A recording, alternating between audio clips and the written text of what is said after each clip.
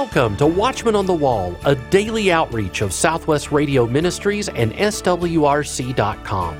Today we welcome back to the program author and teacher Jonathan Cahn, who is here to uncover the mysteries of God, the secrets of the ages, and the hidden keys to open the doors of a life of joy, blessing, and fulfillment of your destiny. We're so happy to be with everyone today. We are very excited about our guest. He's right in the studio with us. His name is Jonathan Cahn. We know the name Jonathan Cahn from The Harbinger and Shemitah, his book, which we'll be offering, The Book of Mysteries. And I should point out, and you probably know, that Jonathan Cahn is a prophetic voice to this generation.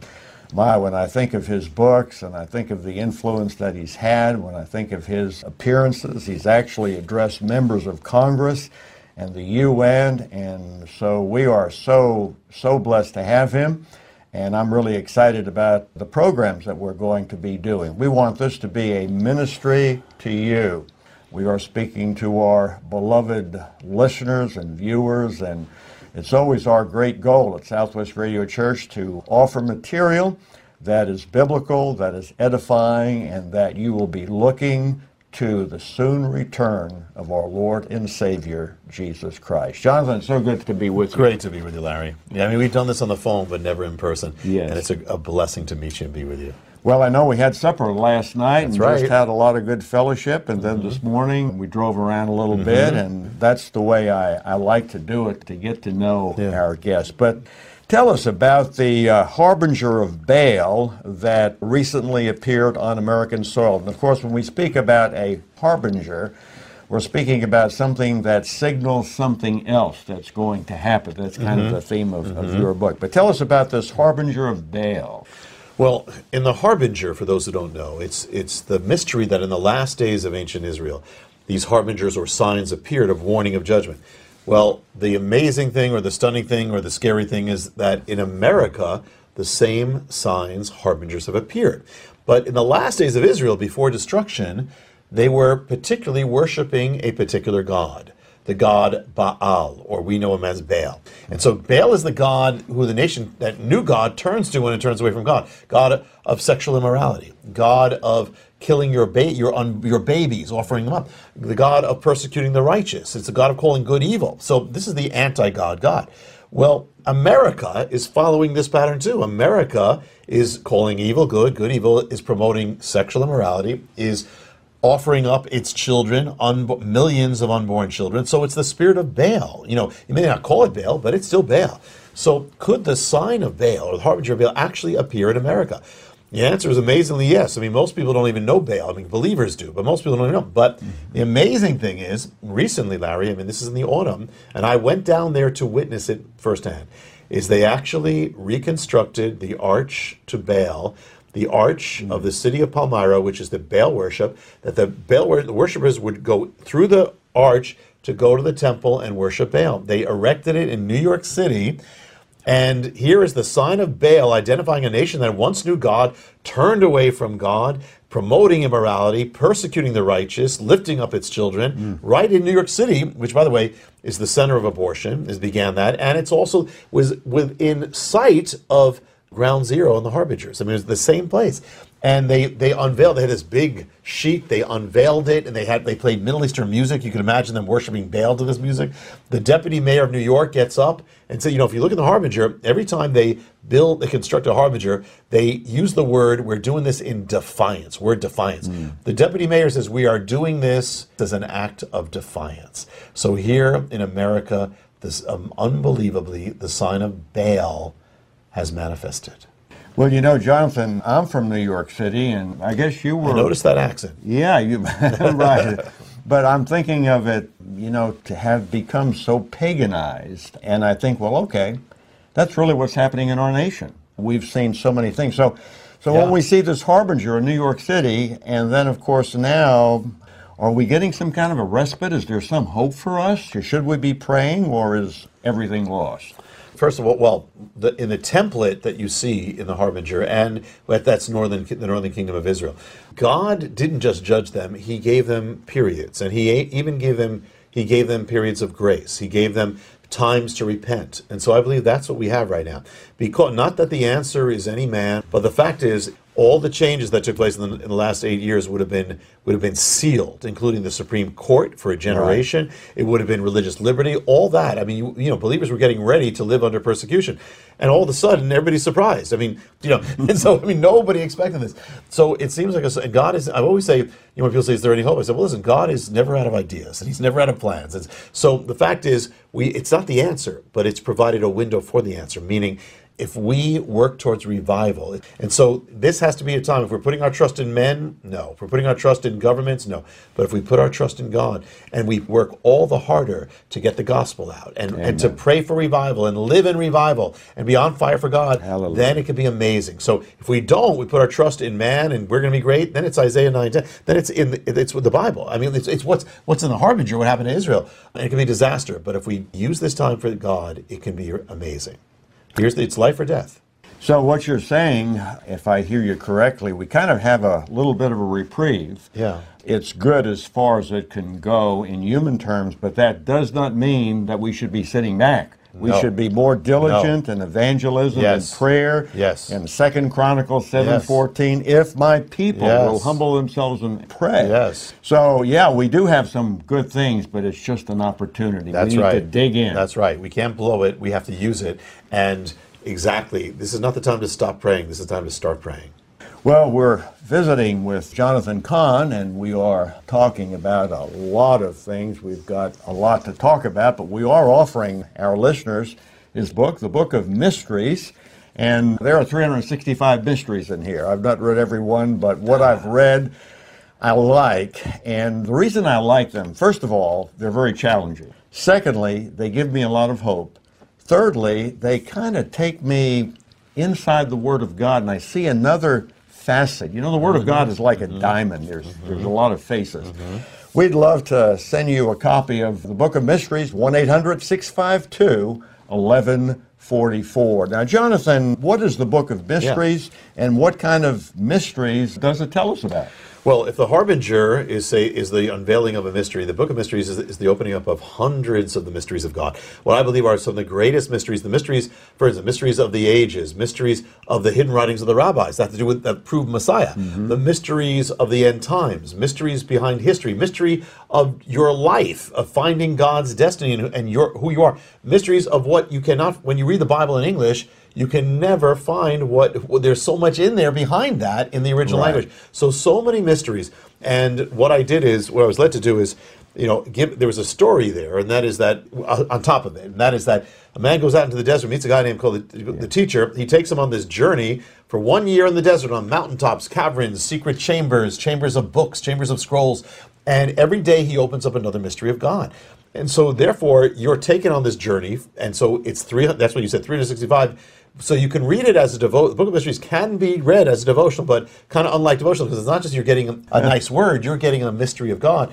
But also you can read it right through. You can read it, you look at the contents, which has all the mysteries, you can read it backwards, forwards, choose your mystery. Read it. So people are reading in all different ways, but it takes you on that, and it's not just that we be blown away, but which is great, but that we take the mystery, apply it to your life, and it can change your life. So at the end of every mystery, the teacher gives the disciple a mission or gives a way to the secret of applying it. That's not really for the disciple, it's for you reading it. So that I believe if you apply this to your life, it literally will change your life. Well, at the bottom of the page, you refer to that, there is the word, the mission. And then on this one, day 11, what is it that you seek from life and from others? Today, make it your goal to give to others the very thing you seek. And then you have several scriptures. So this is very practical, is it not? Oh, yeah. And yet it's a great adventure into the mysteries of God. Yes, and there's no end to the mysteries of God. There's no end. There's no end to God. So there's no end. I don't care if you're a pastor, I don't care if you're a bishop, the more you think, hey, I got it down, you're going to stop learning. We don't know the half of God. If Paul could write, Paul, who wrote much of the books of the New Testament, he says that I might know God. I mean, then we have to seek again. And I believe it's for revival, and for people's revival. I think there's a sense in the Christian life where as we get deeper, we begin to, it's kind of like we get on God's signal. We've got our radio tuned or our antennas tune, and as you get into the mysteries and the book of mysteries, I think you begin to see a lot of stuff that you didn't normally get with your understanding. It's almost like your soul comes alive. I've really had that experience. Your spirit.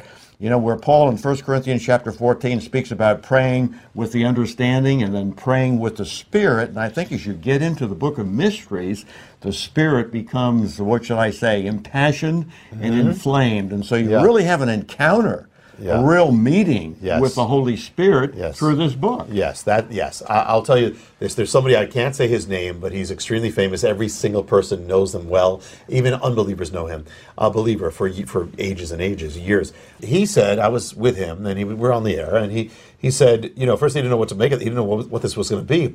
He opened it up. He's opened up to the first one, which is about just opening. It's really just opening your life and your heart. And he's talking to me, and he starts crying on the air, and said that it changed his life. And his wife said it changed his life. Now, this is a man who's been 50 years. To me, that's the most important thing. I mean, because to have an encounter with God, and that's exactly what you just said. And also the other thing is that people are giving the book to friends and loved ones, you know, immediately, and people are getting saved. So it has the thing to how to get saved as well. So people are getting saved, people are getting changed. That's the greatest blessing I can hear. You know, and I think of, in fact, when I started reading the book, I thought of that passage in Philippians 4, the peace that passes understanding. In other words, we have a peace, we have a reality that we do not just understand with our brains, but it passes understanding, but it is real. That's right. And as it is real, it changes us because the Holy Spirit takes it within and brings out the power, the glory, the grace, the mercy of God. And Jonathan, I think you've done a great job because this is a book that's not just a devotional, it's a transformational adventure. Yeah, well, that's the greatest thing I could hear, and I'm blessed. I am so blessed to be getting this back from everybody saying that's the effect. And when it came, I said, Lord, every day, every night, you know, I'd start at midnight because I don't have any time. Midnight, I said, Lord, you got to give me four. There's gonna be 4 mysteries now for me to get this thing done for every night. No matter what, I can't afford any block. It's just you just have to do it. And every night it was just like flowed out, and I was getting blessed. I was getting ministered to as it was happening, and there were things happening that were new that I never heard before. There's a lot of things there that have not been anywhere before. So, yes, I would testify to that because I've read lots of books in preparing for this program and in studies. And friends, you really will delight in the Book of Mysteries by Jonathan Cahn. Once again, our telephone number, 1-800-652-1144. Jonathan, let's get into some of the mysteries. One of them is the mystery of God's name. And you know, I am that I am. Yeah. And you talk a little bit about, when I say I am happy, I am sad, I am full. Tell us about the real meaning and significance. That's the whole. In the Book of Mysteries, the teacher talks to the disciples, says the name of God. Do you know it? He says, no, I never heard it. He says, you know it. You say it all the time. Everybody who is listening right now, everybody in the world says the name of God. God made it that you have to say the name of God. So if I say I'm Jonathan, if you say here I'm Larry. Before you say your name, you must say the name of God. Every time you say your name. So God has it that, and again, as you were just alluding to, it says that if I say I'm alone, no, you're not. It's I am alone. If you say I'm in sin, I'm separated from God, I am, but I am's with you. Even when you feel separated from God, I am. And the point is that with that, God made it, for number one, the flow of life, it's got to come, we're not just living to God, we have to live from God. So every moment you have, you can only say I am because He is I am. So every moment we have is from Him. And so we have to live our life to, every time you speak, it should be I am speaking. Every time you love, I am loving in you, and to live your life from Him. That's what it's about. What does it say? Talk about when Jesus, Messiah, Yeshua, He is I am. He is with us. And so that we could, at every moment, say, it's Him. Paul says, it's that I live, but He lives in me, that I live my life from Him. So there's a whole secret. So here you got something that's really so deep, and yet so simple, so deep, and yet if you apply it, so practical, can touch every moment of your life. When I first got the book, I kind of flipped through it, and I said, man, I'd like to hear Jonathan's testimony. How did he get saved? Because, that's where it all begins. The minute you meet Christ, and you are regenerated, and you have new life. So maybe share with our listeners a little bit about how you came to meet Jesus Christ as Lord and Savior. I mean, you come from a Jewish background, and of course, they're still waiting for the Messiah, but we believe he's already come, and he's going to come a second time. How did you come to meet him? Well, I grew up in the synagogue. I mean, I went to Hebrew school from first grade on. And one day I was in Hebrew school, I was 8 years old, and I said, I'm seeing all these things about God, about what he did with Moses and David, and I look at the synagogue, I don't see any sign of God. I said, so that's it. They said, well, I said, how do we know there's a God? Maybe there's three gods, maybe there's no God. So I became an atheist when I was 8 years old. And that lasted till when I was about 12, 13, I said, wait a minute, there's got to be something, there's got to be a reason why we exist, can't be no God, that doesn't make any sense, there's got to be something. So I said, let me search. I started searching every kind of truth I could. I got books on science, on religion, on UFOs, on the occult, the charity of the gods. Well, one day I'm looking for a UFO book, I'm looking at a book, and it looks like the UFO book. I pick it up because that year they made it look just like that. I pick it up, and God tricked me because it was The Late Great Planet Earth by Hal Lindsey, which is all about Bible prophecy, what the Bible said is coming true about Israel, end-time prophecy. I said, whoa, I never heard about this. So God kind of got me through the back door because I started getting open to the supernatural. That opened me up to God. And so I said, wow, and I'm reading this, and then I started looking at my Bible. We had a Hebrew Bible at home, and I look at that, and it says the Messiah is going to be born in Bethlehem. I said, wait a minute, that's Catholic. How did that get in our Bible? Messiah, or the Jewish Messiah is going to die for our sins. That's Catholic. How did that get in the Bible? All this Catholic stuff, I thought, I don't think it's Catholic, it's Christian, but it was in our Bible. And so I started believing more and more in my head. I wasn't following him. I wasn't born again, but I'm believing in my head. I'm telling my friends about it, and I'm winning them to the Lord. But I don't know the Lord, but I'm winning them to the Lord. So finally, I said, it's Jonathan, it's not enough that you know about this, he's coming. But if you're not right with him when he comes, you're going to be in trouble. You're going to be judged. So I said, all right, Lord, I don't want to follow you. I mean, I know I'm supposed to, but I don't want to, because I thought if I follow you, I have to join a monastery, and that's the end of my life. So, and I had a rock band, and I was doing what you do as a teenager. So I made a deal with God, and I said, Lord, if you give me a long life, I'll accept you when I'm on my deathbed. That was the deal. And so I said, and so right after I did that, I almost got killed twice. First time, I was in a car accident, almost got killed. Second time, a few months later, I'm in a Ford Pinto heading to a train track at night. And there was the lights going on, and the train's coming, but everybody was crossing, so maybe the light's broken because they're crossing, so maybe it already left her. I said, let me go up, I'll inch up, and I'll look, and I'll see, and I look. There's no protection. I look, and I see a light to my left, and it didn't look like it was moving. I said, that's because I was right on the track. It was coming head on. So I'm waiting for the train. You're in a Ford Pinto, a little. You just touch those things, and they blow fall up. apart. Yeah. And so I said, you know what? Maybe just to be safe, maybe I'm too close. So just to be safe, extra safe, let me back up a little bit. But now there's headlights in the back of me, and I don't think I can move. I backed up a foot. I thought I'm just being extra safe. I'm still in the path of the train. So I'm waiting for the train to come. The train comes, plows into the Ford Pinto. It goes up like aluminum foil. Now you're in it. I'm in it. The only thing I could do at that moment was call out to God. I said, God, and the whole thing is destroyed, and I didn't get a scratch. I said, Lord God, can we renegotiate? I said, okay, here's a new deal. I'll accept you when I turn 20. Okay, so just don't kill me until then.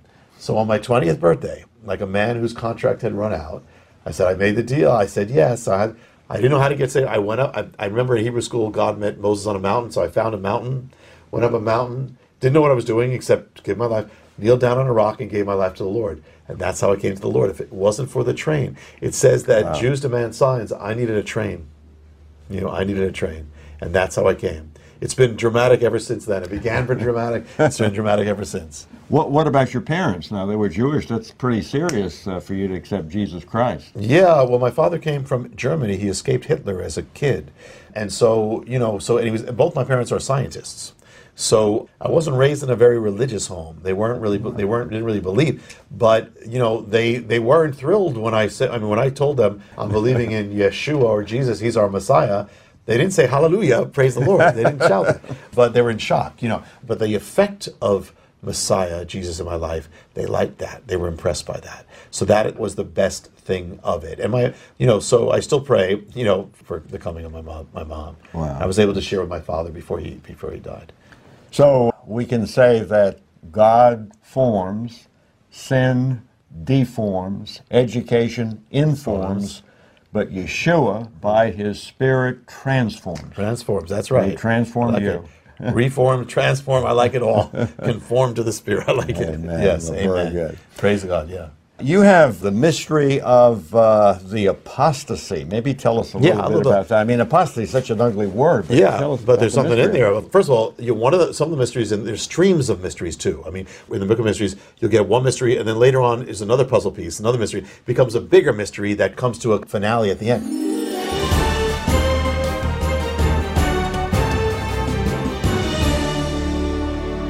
More from Jonathan Cahn next time. In the Resource Center today, we have Jonathan Cahn's The Book of Mysteries, The Mystery of the Shemitah, and The Mystery of the Shemitah DVD. Order all three resources today by calling 1-800-652-1144. That's 1-800-652-1144. Or order this collection online, swrc.com. Here is Jerry Tyson. We seem to be living in a time when many biblical predictions are coming true. One of them is the increase in the number of and intensity of earthquakes. Consider this news story from the Newser website. A magnitude 5.8 to 6.0 earthquake caused damage in the city of Melbourne in an unusually powerful trembler for Australia. Geoscience Australia said the quake hit northeast of Australia's second most populous city near the town of Mansfield at a depth of about 6 miles. Geoscience Australia said media showed images of damage to brickwork in Chapel Street in the inner suburb of South Yarra. No injuries were reported. The quake was also felt in neighboring states of South Australia and New South Wales, according to the BBC. Dr. Januka Antonyaki of the University of Melbourne's Earthquake Seismology Earth Sciences Unit tells The Guardian that if preliminary estimates are correct, it's the strongest quake to hit the area in 200 years. She said if it's a magnitude 6.0, it's the first in hundreds of years. This is the first earthquake of this magnitude I have seen here during my lifetime, and it has probably not been seen during the lifetime of several generations." End of quote. Once the dust settled and the magnitude was confirmed, the quake registered 5.9. On a hunch, I searched for a listing of severe earthquakes. 100 only slightly dented a list that easily showed well over 500 that were 4.0 or higher in magnitude. 3 of them were over 6.0, the highest 6.4. The frightening thing was that all of them had occurred within 1 month.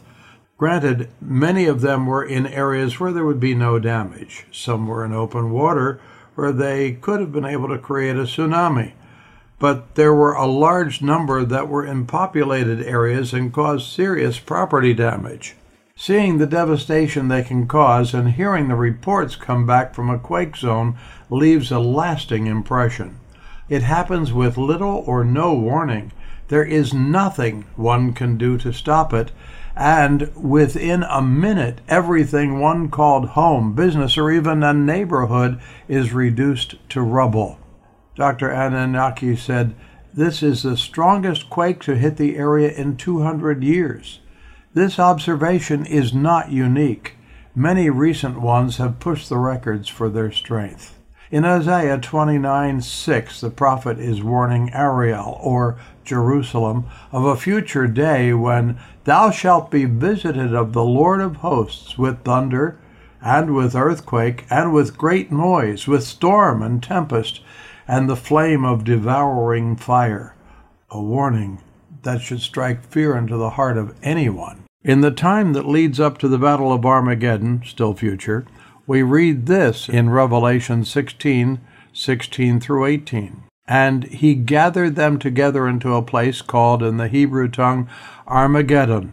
And the seventh angel poured out his vial into the air. And there came a great voice out of the temple of heaven, from the throne, saying, "It is done." And there were voices, and thunders, and lightnings. There was a great earthquake, such as was not since men were upon the earth, so mighty an earthquake, and so great. Imagination cannot picture what kind of devastation this will involve. When the dust is all settled, we are talking about total devastation. God's wrath will have been justified and satisfied with this quake. He will have had the last word, and nothing will be left to remind one of the former position of the power of this city.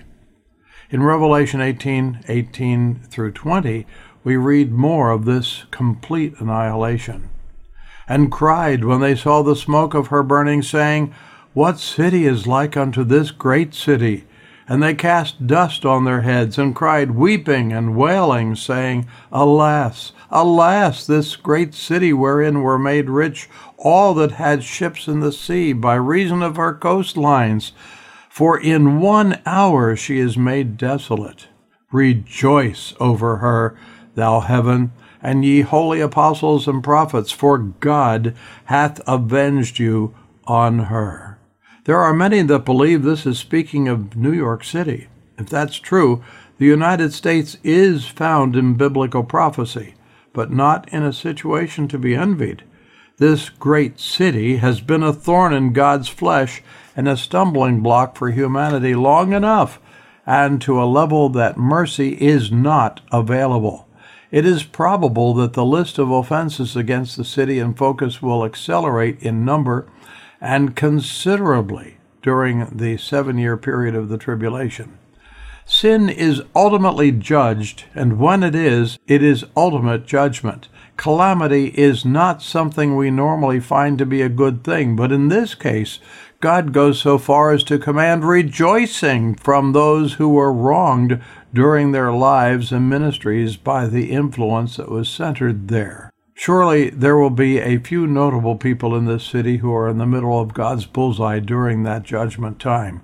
But consider this, all of us are going to stand in judgment before the righteous King of heaven when this life is over. The only thing that will matter then is who your defense attorney will be. You will either represent yourself or be represented by the King of Kings, who will present the final argument. My blood was shed for this person's sins. He stands faultless before me in my righteousness. Question: who will represent you on that day?